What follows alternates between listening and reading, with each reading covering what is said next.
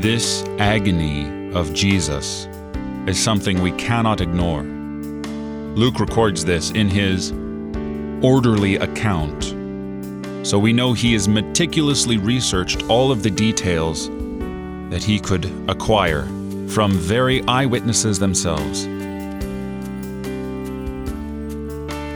Christ sweat great drops of blood, not only as he prayed, but also later when the crown of thorns was jammed onto his head.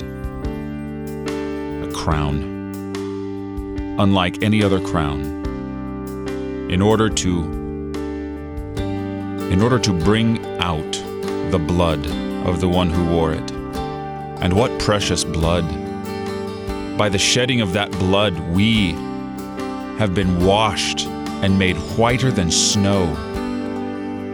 We are purified by the blood of Jesus.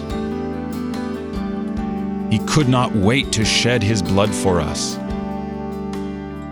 And so, in the garden, he begins already to shed his blood for the forgiveness of all your sins. What an eager and great Lord he is. You're listening to Oratio, part of your morning drive for the soul, here on Worldwide KFUO. Christ for you, anytime, anywhere.